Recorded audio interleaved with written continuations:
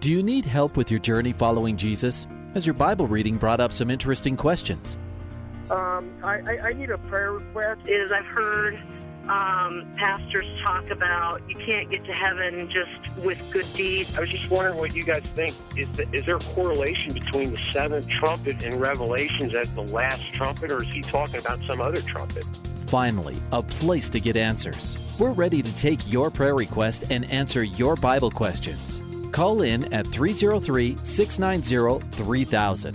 Let's join Calvary Live right now. Good afternoon, everyone, and welcome to today's edition of Calvary Live. My name is Ed Taylor, taking your calls and your questions. 303-690-3000, 303-690-3000. Taking your calls and your questions. We are live this week. If you heard me last week, those were encore presentations. And I saw some notes coming through that people were concerned they weren't getting through, if this was the right number. And just on occasion, we do have to air encore, which are basically repeat broadcasts for a variety of different reasons. So last week was one of those weeks, but we are back live this afternoon, taking your calls and your questions. 303-690-3000. That's the number that will get you on the air. 303-690-3000. And then we have a text line that's open. It's also a prayer line that you can use. You can use it texting questions directly into the show while the show is on. 720-336-0897. And then any other time and then the show's not on, it's a prayer line. And you could text us a prayer request. If you just don't have anyone to call or text, you can text here 720-336-0897. And you can connect with us via that texting line. It's not a phone line where you can leave a message. If you do end up leaving a message, we won't hear it. But it is a texting line if you want to text us. 720-336-0897. And then the number to dial to be on the air is 303-690-3000. And the way the show works is you guys drive the direction, what your questions are, what's on your mind, what are you wrestling with, is there a Bible verse you have a question on, or do you need prayer today? We really want this program to be pastoral in nature. We want it to be your ability to talk with a pastor and interact with a pastor. That, like the mental picture I get is when a pastor is done teaching and leaves the pulpit, that you could have access to that pastor. And the way that we've done it for the last many years is that we have a variety of pastors throughout the week, and then a variety of pastors that fill in on top of that, so that you have a different perspective, or a brother sees something one way or has a different gifting this way. And we've been very, very happy with the program, been very happy with the fruit of the program, and appreciate your prayers and your support in ministering here through the radio. Grace FM is where Calvary Live originates, and we are on many other radio stations around the country, including the Hope FM radio network. So shout out to you guys on Hope FM, the Truth FM radio network. Again, a shout out to you guys on Truth FM. And then some of you are listening to this on a low power FM radio station that your church broadcasts. So shout out to you. California, Minnesota, Florida. There's quite a few stations that are carrying Calvary Live as well. So welcome, welcome, welcome.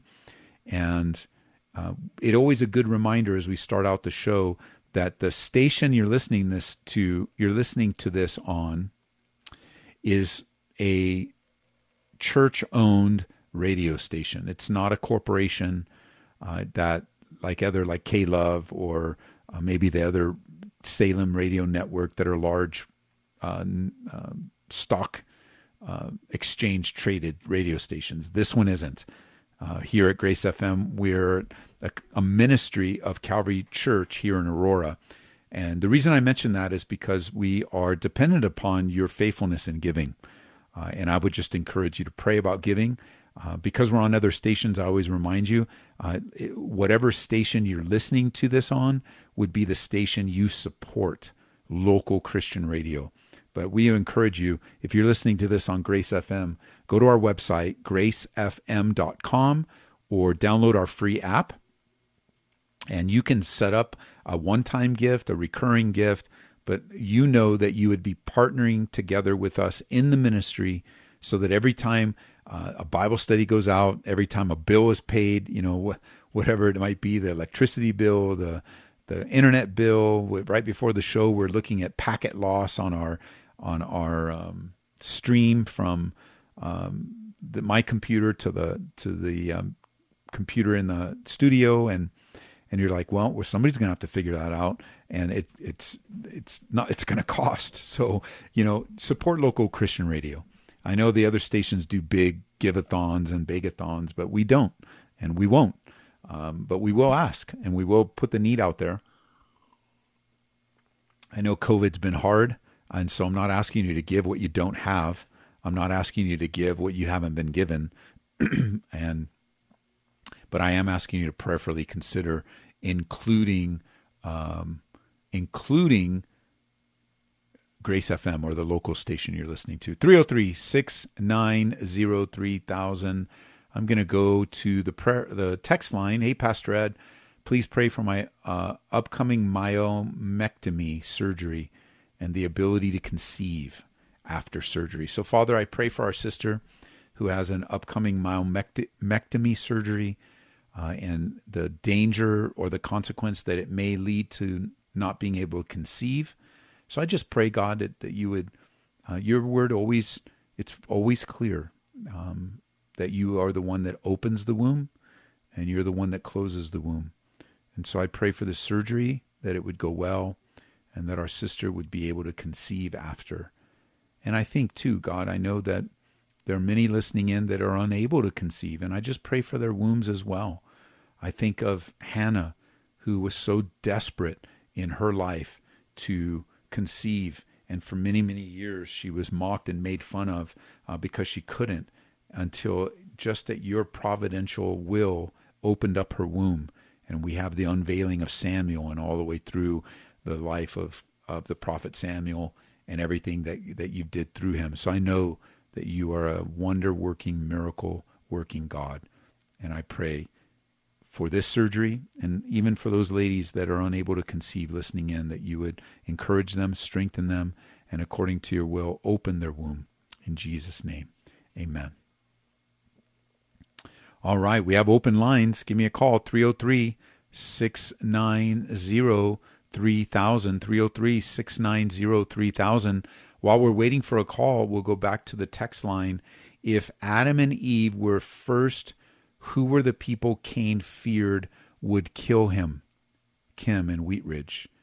Well, Kim, what we're not told in the text is how much time passed between the time of Cain and Cain's birth, and Cain and Abel, of course, their births, and at what point did that happen? Because they learned a lot. They learned a lot during that time. So they obviously weren't infants. There was time that was that passed, and so the predominant population of the earth came from the offspring of Adam and Eve, and the offspring of their offspring, and the offspring of their offspring, because that's all that were there to conceive, that were given in Scripture. To which someone would say, well, wait a minute, Ed, that sounds like that God is approving of for goodness sake, Ed, what's the word? Incest. And God is not approving of incest because he strictly condemns it in the Mosaic covenant later on. But the only people that were alive were the offspring of Adam and Eve and their offspring and their offspring. And during that time, there was obviously, even as you see up to the time of Noah, a a tremendous population explosion, because closer to the time of creation, there was a purity of the gene pool that was corrupted by sin. So he feared other people that were alive at the time. And we aren't told how many other children Adam and Eve had, how many more children Cain and Abel had, that continued on and moved and lived and had different relationships surrounding the area where Adam and Eve settled. So that would be the answer. 303-690-3000.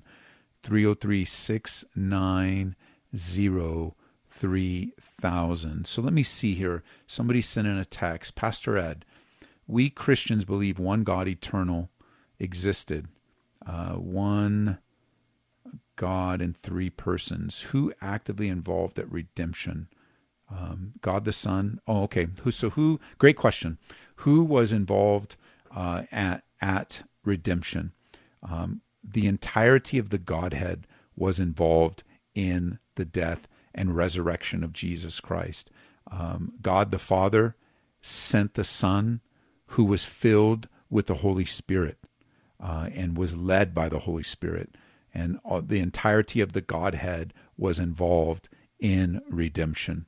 And it was God's will that blood be, innocent blood be shed for the sake of guilty blood, so that each person of the Godhead was involved in the purposes for which God sent and came to earth in the cross. So the answer is all of them. All three persons were involved in redemption. Great question. 303-690-3000. We're going to go to the phone lines. Fort Collins, Colorado. Chris is on the line. Chris, welcome to the program. Thank you. Thinking about Revelation, and I think the guy that screened me said it was in Ezekiel, but it has to do with end-time prophecy, where God places a hook in Russia's jaw when they come down and attack Israel. And also I wanted to ask about Damascus being destroyed. If you could straighten those thoughts out for me, I'd appreciate it. Well, let's start with your question in Russia. Russia's involvement in the end times originates for us in Ezekiel chapter 38, and there are different nations that are mentioned there in the first couple verses: Gog, Magog, Meshech, and Tubal. And these are all key to understanding prophecy. Gog is a person. Whoever Gog is, he's from the land of Magog, and is the leader of Tubal and Meshech, or in some translations might add Rosh to that, which becomes a confederacy of other nations, Persia, Cush, Put, Gomer, and those nations there. Magog is a land in the far north from Israel's point of view. Remember, the perspective of the scriptures is always from Israel, or specifically Jerusalem. And so we find ourselves coming to the conclusion that Russia is a big player in end-time prophecy because of this prophecy given in Ezekiel 38 mentioning Magog, which, if you kind of draw a line, it's not an exact straight line, but if you draw a straight line north from Jerusalem, you'll hit Moscow in that area. You'll be very, very close. And so there's a nation coming from northern Asia to attack Israel. And, there was a lot of talk about Russia after the Cold War, but there will be Russia, according to Ezekiel 38, will be a big part. And you can see that today. You can see that with the current administration, the Putin government in Russia, and their involvement in taking a stance against Israel. And it'll only get worse from the end. So you're going to find that Ezekiel 38 and 39. What was your other question? About Damascus being destroyed. Well, Damascus being in Syria is, once again, I'm going to have to look. Damascus has a lot of different places in Scripture, but there's a prophecy specifically toward Damascus in Isaiah chapter 17, where it says a prophecy against Damascus. Damascus will no longer be a city and become a heap of ruins. And so there is a foretelling of the destruction of Damascus that was partially fulfilled back in 732, and also has a future fulfillment coming up in the end times. But how it exactly happens, we don't know. Okay. It's one of those dual purpose prophecies. Right. Do you offer studies on the end times? We do. We're in one right now. It's taking the approach on our midweek Bible study of understanding what the last days look like. And we're just finishing up the book of Daniel. The way that we approach prophecy is we study it, the books of the Bible, verse by verse. So we have the book of Daniel that's available up on our website. We also have the book of Revelation up on our website. I haven't taught through Ezekiel 38 and 39, but we did have Joel Rosenberg out not too long ago. So you can look up Ezekiel 38 and 39 because he did a Bible study on it. And that's available on our website or on our free app. Okay, I'll look on your website. So let me recommend a couple of books to you as well that will be very helpful. Let me see here. I thought I had them on my desk because I was actually looking at them recently, but I don't see them on my desk right now. But I might have written them down. So stick with me here real quick. There's also a Bible study on our website from Don Stewart, who was at our church not too long ago. He does a great thing. I think the name of his Bible study was 25 Signs of the Last Days. Let's see here. So I have some resources that if you email me, I will respond to that email and with a couple of links. But I want to give you these recommendations. What I'm going to have to do is I'm going to have to find these books and put the links on so I can include them in this email for you. So, but one is by Ron Rhodes. I think it's called Understanding Biblical Prophecy. Very, very good. And another one I think is called Every Prophecy in the Bible by Walvoord, Walvoord, I think. But for some reason, the books aren't on my desk, so I'll have to hunt them down. But email me. I'll send you a list of quite a bit of information that we're very much a church that believes in biblical prophecy, and we believe that we should know the times in which we live. And like I said, we've been going through on Wednesday nights, our Wednesday night Bible study.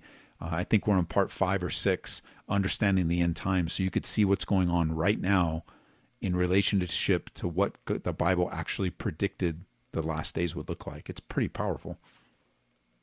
Would you mind sharing your email that I could write to? Sure. You can send it to ed@edtaylor.org.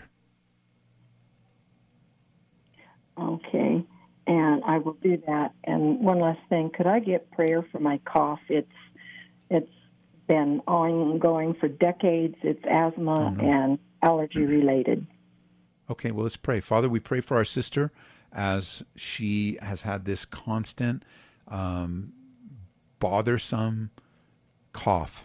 And we pray for healing according to your word and according to your will, that you would touch her and strengthen her and even continue to develop in her this desire to understand your word and to understand where things stand in relationship to prophecy.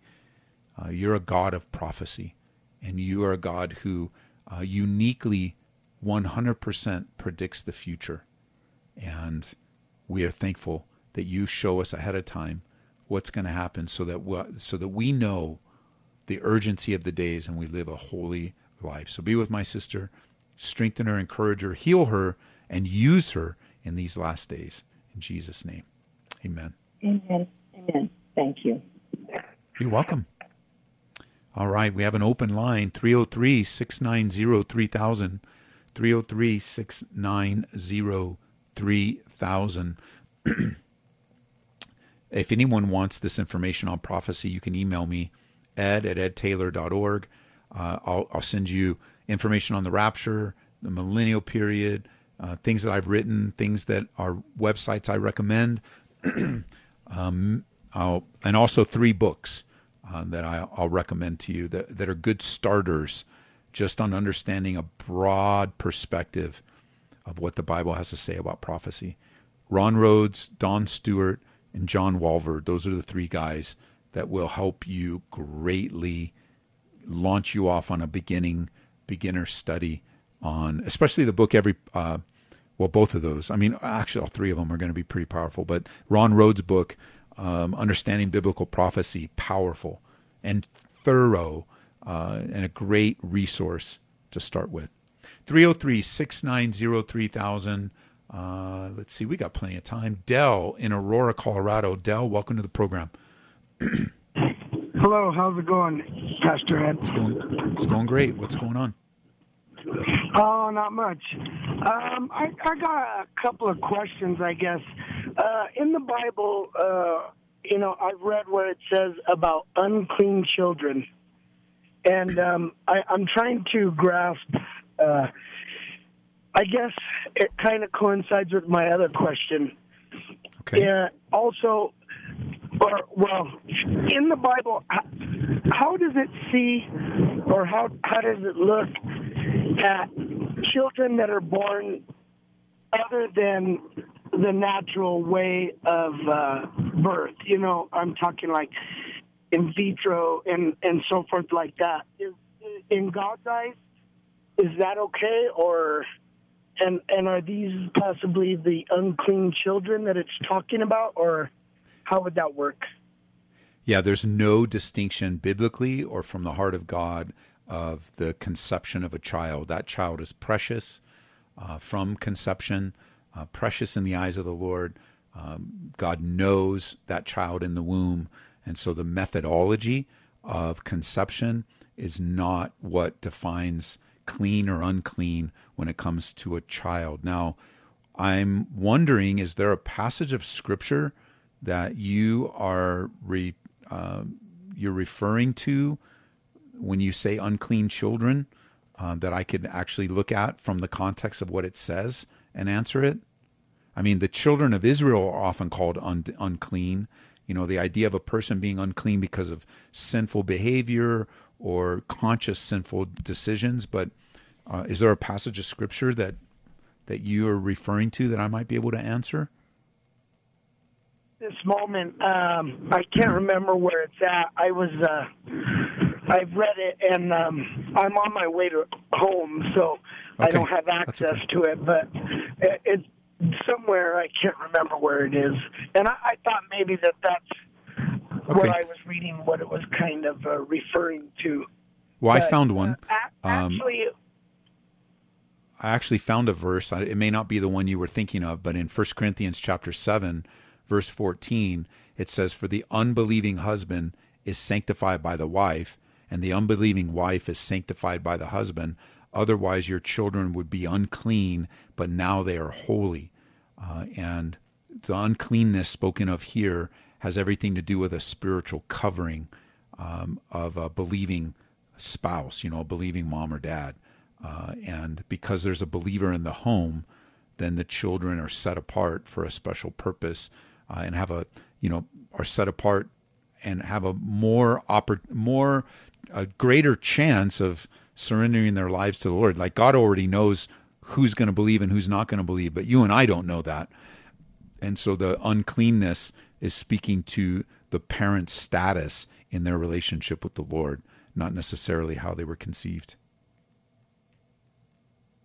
The passage I was referring to, and I appreciate you clearing that up. That's a great question. I appreciate you asking it, calling in. All right. Thank you much. Have a good day. Okay. Thank you. Bye-bye. 303-690-3000 is the number. We got open lines. Call if you're in Colorado. Call if you're in Wyoming, Nebraska. Call if you're in New Mexico. If you're listening in the Ukraine or Vietnam or anywhere around the world. If you're in Philly, Baltimore, we'd love to hear from you. New Jersey, New York, South Carolina, North Carolina, Virginia, You hear us. We'd love to hear from you. 303-690-3000. Let's move on. Denver, Colorado. Noah is on the line. Noah, welcome to the program. Hey, thanks. How's it going? It's going great. Good. So I just have a question. So the last couple of years, I've been kind of battling with trying to figure out what my calling is. I feel led to do some sort of ministry. So I'm not sure if that involves, being the pastor or where exactly that calling is to go. And I've also felt kind of led to do counseling of some sort as well. All right. So I guess my first question is, how do you kind of pinpoint on where God's calling you? Well, there's quite a few ways that have been developed in the last few years of tried to determine, first of all, what your spiritual gifting is. How has God placed you in the body? And it is a discovery. It's something that is discovered because God has already done that work in you. When you and I were born again, He gave us spiritual gifts. He poured out His Spirit of God, the Spirit of God upon us and inside of us. And you are on a discovery. So the place that so when I mean that things have been developed, there are spiritual gifting tests and different personality tests that have been developed that have some tangential connection biblically. And I'm not necessarily opposed to them.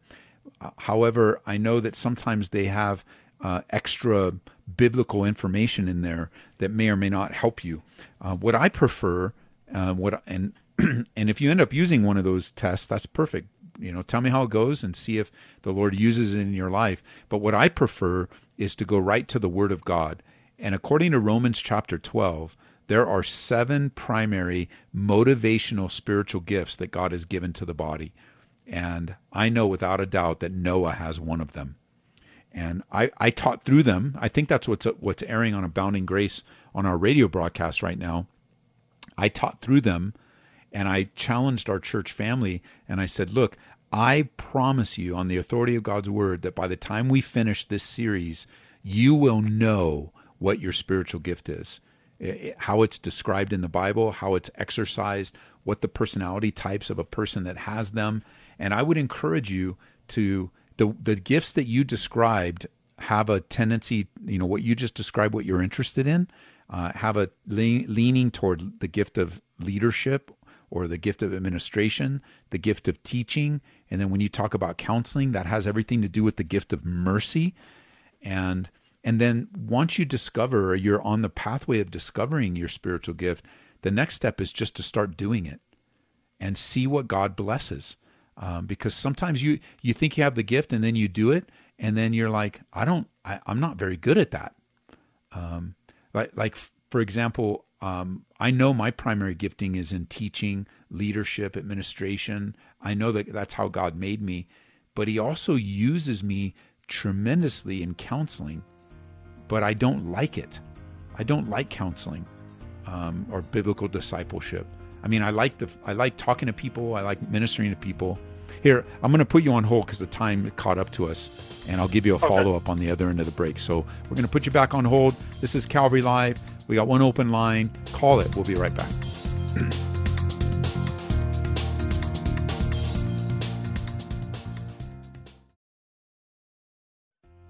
Welcome back to Calvary Live. Give us a call at 303-690-3000 or text us at 720-336-0897. Let's join Calvary Live right now. Hey, welcome back to the second half of today's program. This is Calvary Live. We are here taking your calls and your questions. You can do that to come on the air with me and talk by dialing 303-690-3000. Or you can text your question in if you're in a safe place to text. Of course, don't do it while you're driving, but rather you can, maybe do it with voice or do it in a safe place. That number is 720-336-0897, 720-336-0897. My name is Ed Taylor, and I am your host this afternoon.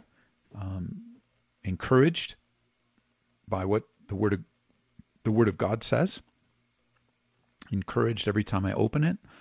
Recently, I've been studying the life of Elijah and the boldness of his faith and the encouragement of his faith. So good. And so maybe you have something that you have been looking at and you want to share it with us. I'd love to hear it. Today I just finished up reading. I'm reading an old book, a gift that was given to me. A sister in the church and her husband about once a month sends an old book to me as a gift. And this was one that's from the late 1800s. There's actually notes in it from the person that owned it that I think it said 1890. And I'm like, wow, this is. I was just. It struck me a couple days ago that I had in my hand a book that someone was being encouraged by it in 1890. Isn't that cool? And they wrote their little notes in it.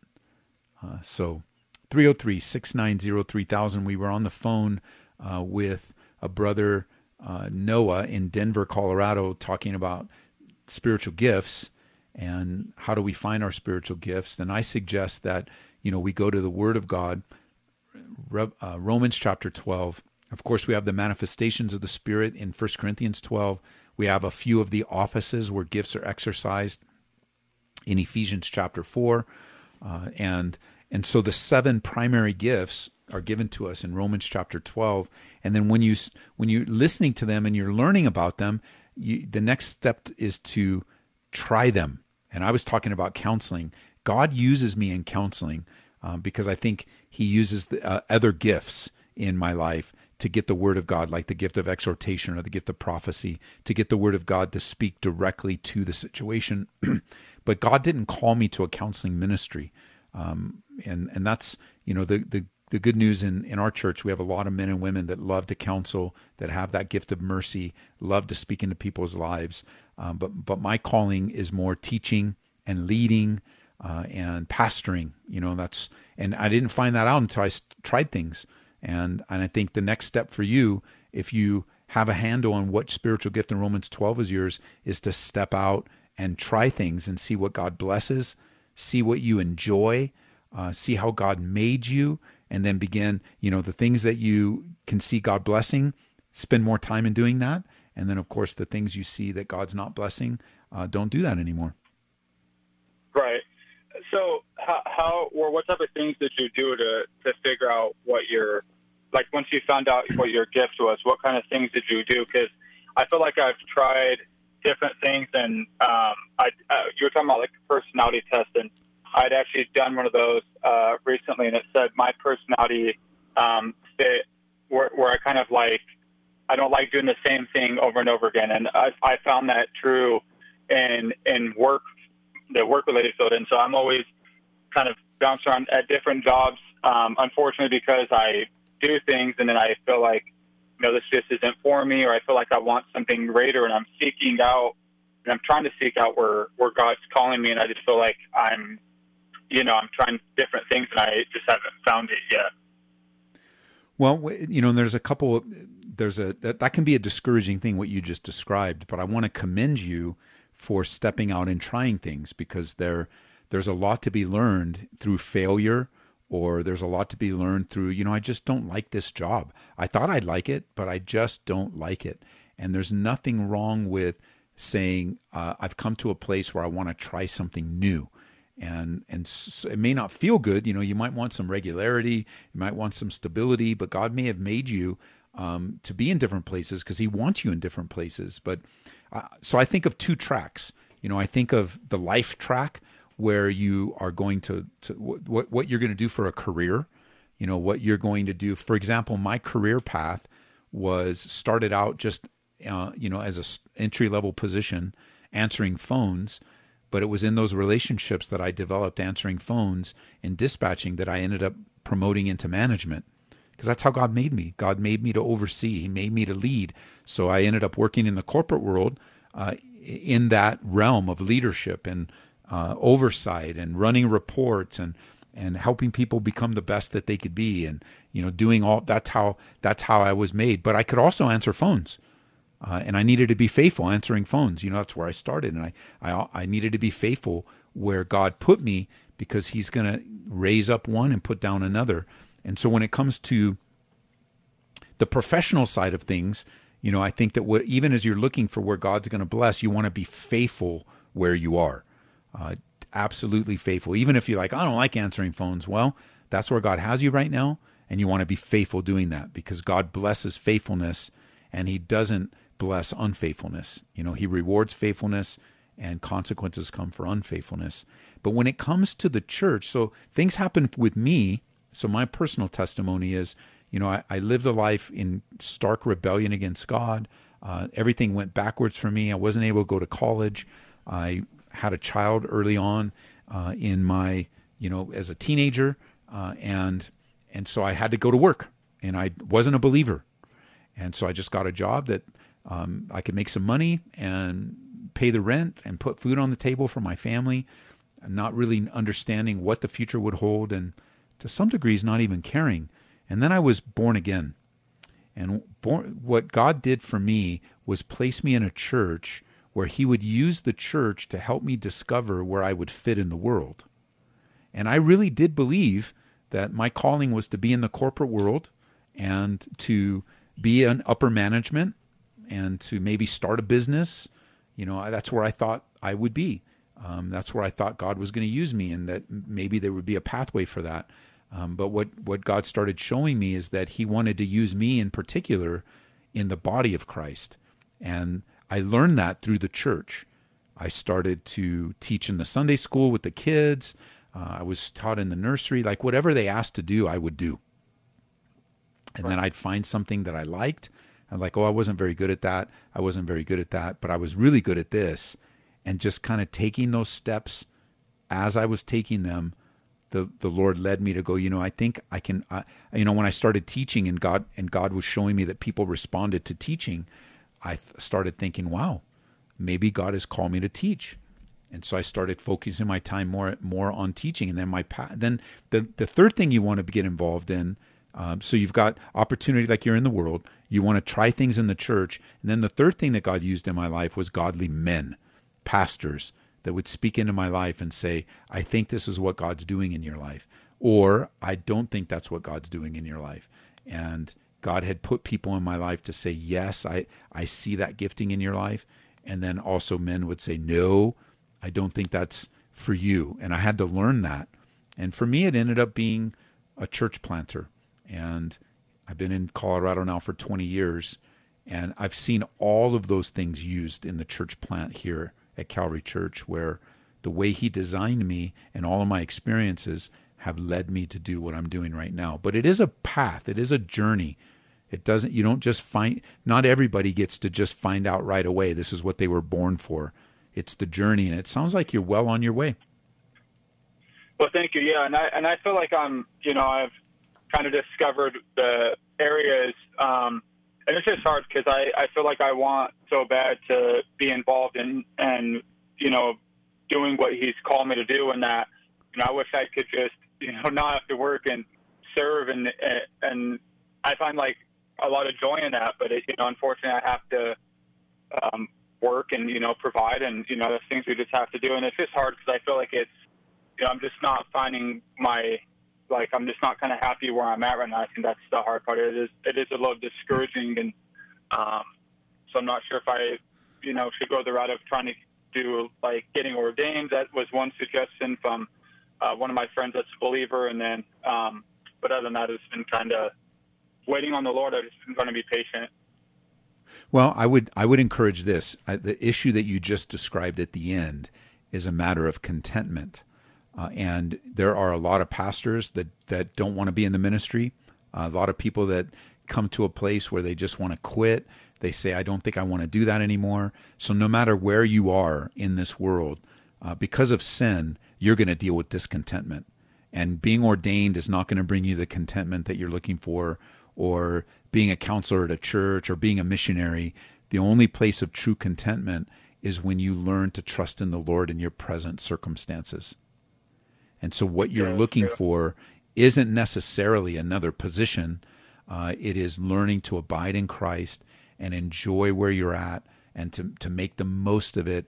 And that's the neat thing is God gives us the freedom to try other things. But I've been here 20 years, and I don't mean this as a joke. I know some pastors do sometimes, but like I've seriously considered not being in ministry at least 3 or 4 times, at least. And it's the place that God wants me. It's the place that he blesses. It's the place where he's put me on the planet Earth. But I'm pretty confident I could go back into the corporate world, or I could start a business and be very successful at it. And then, I get upset with somebody at the church, or they, pastoring is very difficult. People can be very mean, and situations can be very hard. And it's just a matter of contentment. It's not even the Lord speaking to me. It's just me having to deal with, Ed, I'm teaching you right now how to depend upon me. And you could quit if you want to, but I'm not calling you to quit. I'm calling you to persevere. Yeah, absolutely. Absolutely. Well, thank you. I really appreciate it. I think that's just need to remember, and I just need to pray for patience and just waiting on the Lord. See where he's taking. Yeah, let me pray, and let me pray for you, and then I would encourage you, download our app or go to the website calvaryco.church, and I think if you go to your app store and just put Ed Taylor or Pastor Ed Taylor, our app will pop up. And I would encourage you to listen to that series I did in Romans. Listen to the spiritual gifts. I think it has its own little tab on there, and specifically the studies in Romans. I would start in the studies in Romans. And I would say on the authority of God's word, by the time you finish, you will know exactly what gift is primary in your life. You might hear yourself in a lot of them, but one of them will be primary, and that'll give you the idea of which direction to take. And one of the things I added to this study is what are the positive attributes of the person that has this gift, and what are the negative attributes. So you can see that maybe some of the things you're dealing with right now are actually just the negative attributes of your gift. And you'll never get away from them because they'll always be with you. Okay. Well, yeah, I'll definitely download that and check that out. Thank you so much. All right. Father, I pray for my brother as he's seeking to find his place in the world, where you've placed him, Lord, where you want him. Where you want him, not only in providing for his family, but also exercising his spiritual gifts. And I do pray, God, that you would give him wisdom and insight and clarity. And even with I think it's even more people than my brother that deals with discontentment and just not feeling like they're where they need to be in this place. They're just not where they think where he thinks he needs to be, that you would give him a contentment as he would grow in your grace and knowledge. In Jesus' name, amen. Amen. Thank you. Okay, God bless you, brother. All right, 303-690-3000 is the number. We're going to go back to Aurora, Colorado. Tina's on the line. Tina, welcome to the program. Oh, thank you, Pastor Ed. Thank you for your program. You're welcome. Blessing to so many people. What can I do for you? Pastor, I'm calling in today because I have a dilemma. My ex-husband sexually abused my daughter years ago, and he was sent to prison. I did not know this was going on during the abuse. It became knowledge to me when my daughter came forward years later. Okay. And he has been in prison now for his minimum term, so he's coming up for parole. Okay. The sentence can be extended another up to 18 years, but this is his first try at parole. And my daughter has asked me to write a letter to the parole board regarding whether or not I think he should be released. And my heart has come to a point with forgiveness that I've been able to forgive him for being a broken human being and for all the crimes of broken trust and broken relationship that he perpetrated against me. I still harbor anger and resentment about the hurts he has perpetrated on my children. But this Holy Spirit spoke to me and told me that my power to forgive is only those trespasses against myself, that it's not my area to forgive third-party offenses. That is something for the third party and the perpetrator to, that's their relationship of forgiveness between them. I'm not involved in that, and that God's in control of that, and to let that go. And I found a lot of peace with that. But now I'm being called to write this letter, and I am not certain that this person would be safe to release.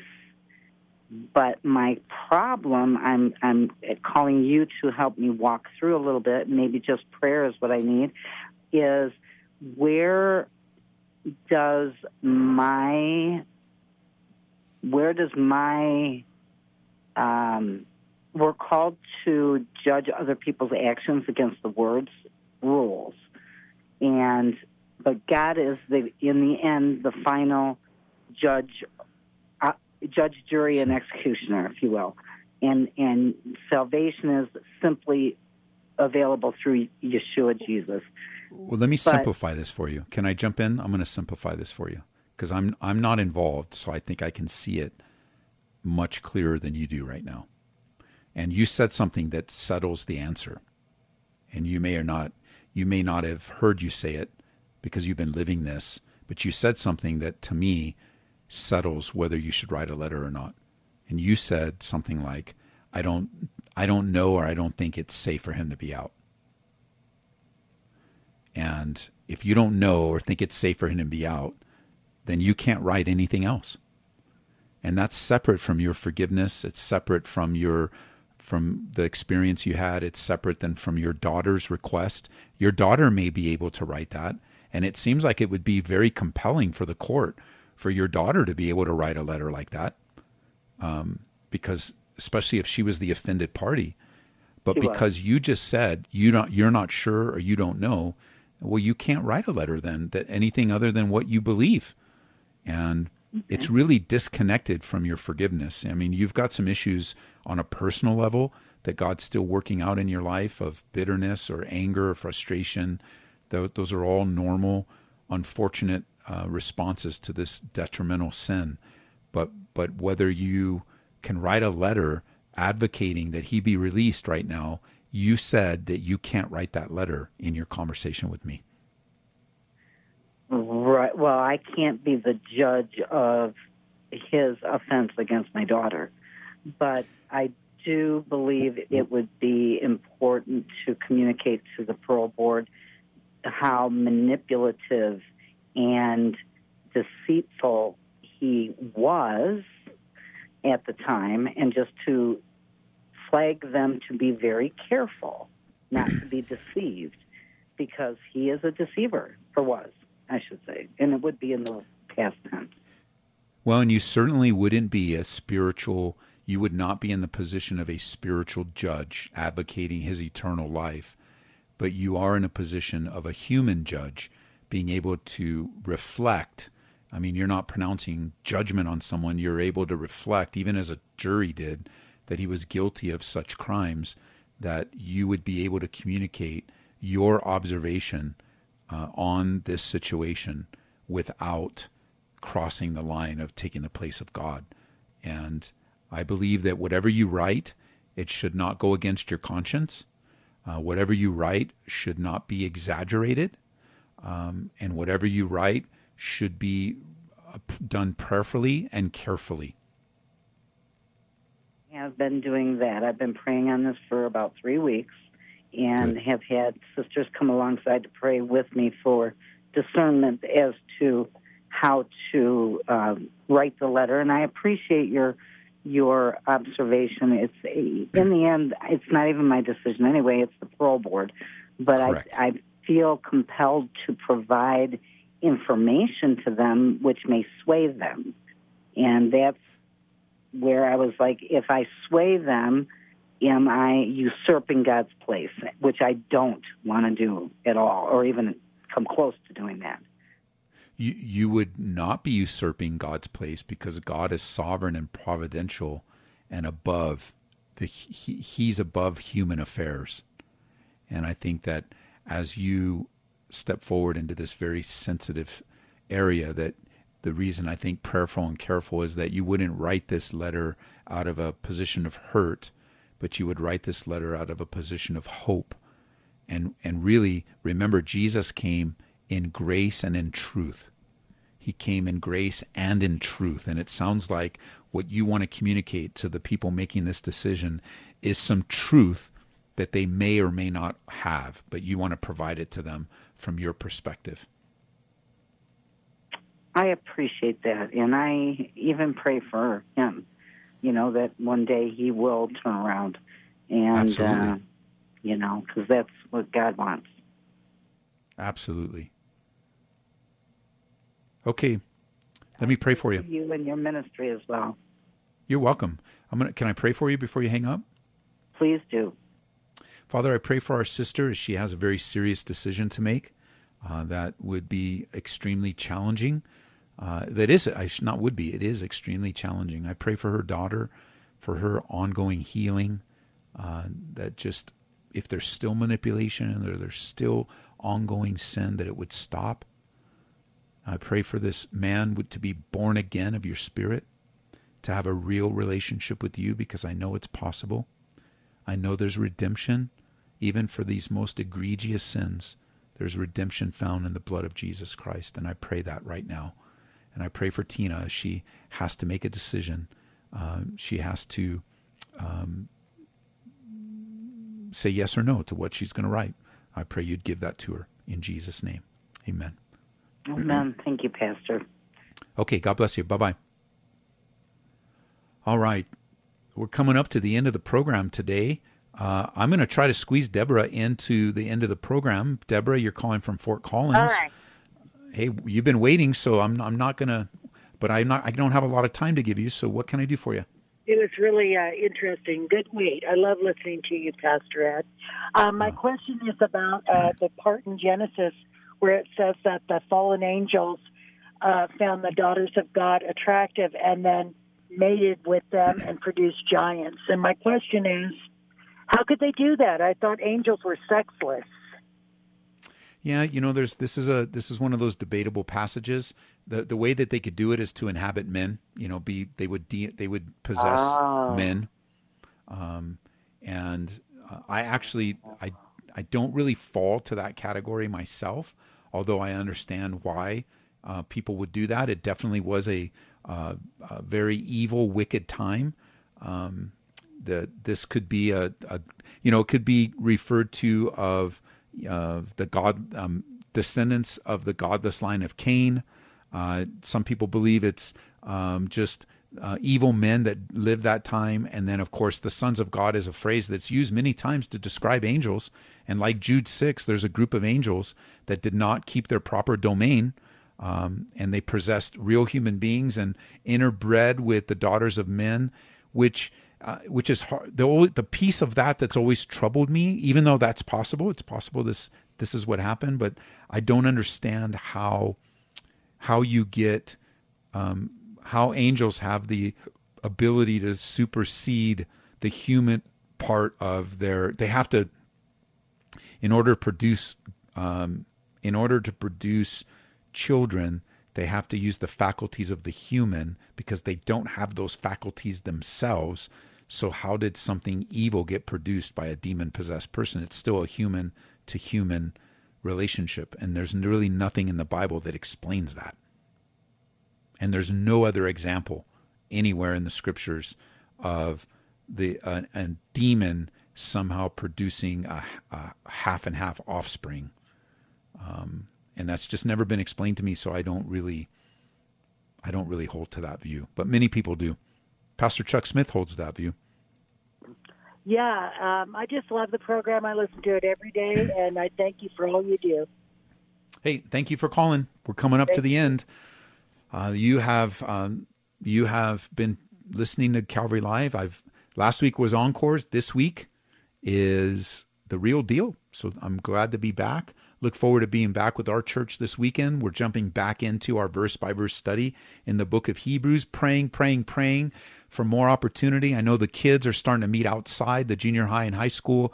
We're praying about what to do with our Christian school. We're praying about Sunday school. We've got some virtual VBS stuff coming up, trying to adapt ourselves, like every other church in town, to the COVID restrictions. I know the Tri-County Health just voted in necessity of masks. We've been using masks, and it hasn't been a popular decision. I know. I've heard it. People are very upset about it, that we've required masks in our church, but now for the next 90 days, masks are going to be required. So we've had them all along. And I don't like them as much as you do, but I want to be together with the saints the best way that I can. And I also want to honor the governing authorities at the same time. And my heart goes out to all the exceptions and all the difficulties. I'm sorry. I was asked recently how we're doing, and it's just hard. It's hard for everyone. And what we thought would be done in a couple weeks has been going on for months and months now, and it doesn't seem to have any end in sight. And, some things we acknowledge, the virus is real. It has gotten people sick. People are being infected. It doesn't have a vaccine. It does affect some classifications of people more risk than others. People have lost loved ones. ICU wards are filled with people fighting. I know proportionally it's not a lot, but if it's your mom or dad, that's a lot. One is enough. And I get the issue of, government overreach and all of that. I get it. But I also know that I don't want to be distracted from the gospel of Jesus Christ. And I don't want to get off track. I want to keep my eyes. I want to keep your eyes on the Lord. So come. We're RSVPing. So all you need to do is sign up. Come to church this weekend, Saturday night, Sunday morning, Saturday night, 6 p.m., Sunday morning, 8:45, 10:45. We still broadcast live on Grace FM. We still broadcast live online. We always will. We always have. So join us. Be a part of our church. Get our free app. Just put my name in on your app store or go to our website, calvaryco.church. God bless you guys. Thanks for joining me. Grateful to be a small part of the big work God's doing in your life.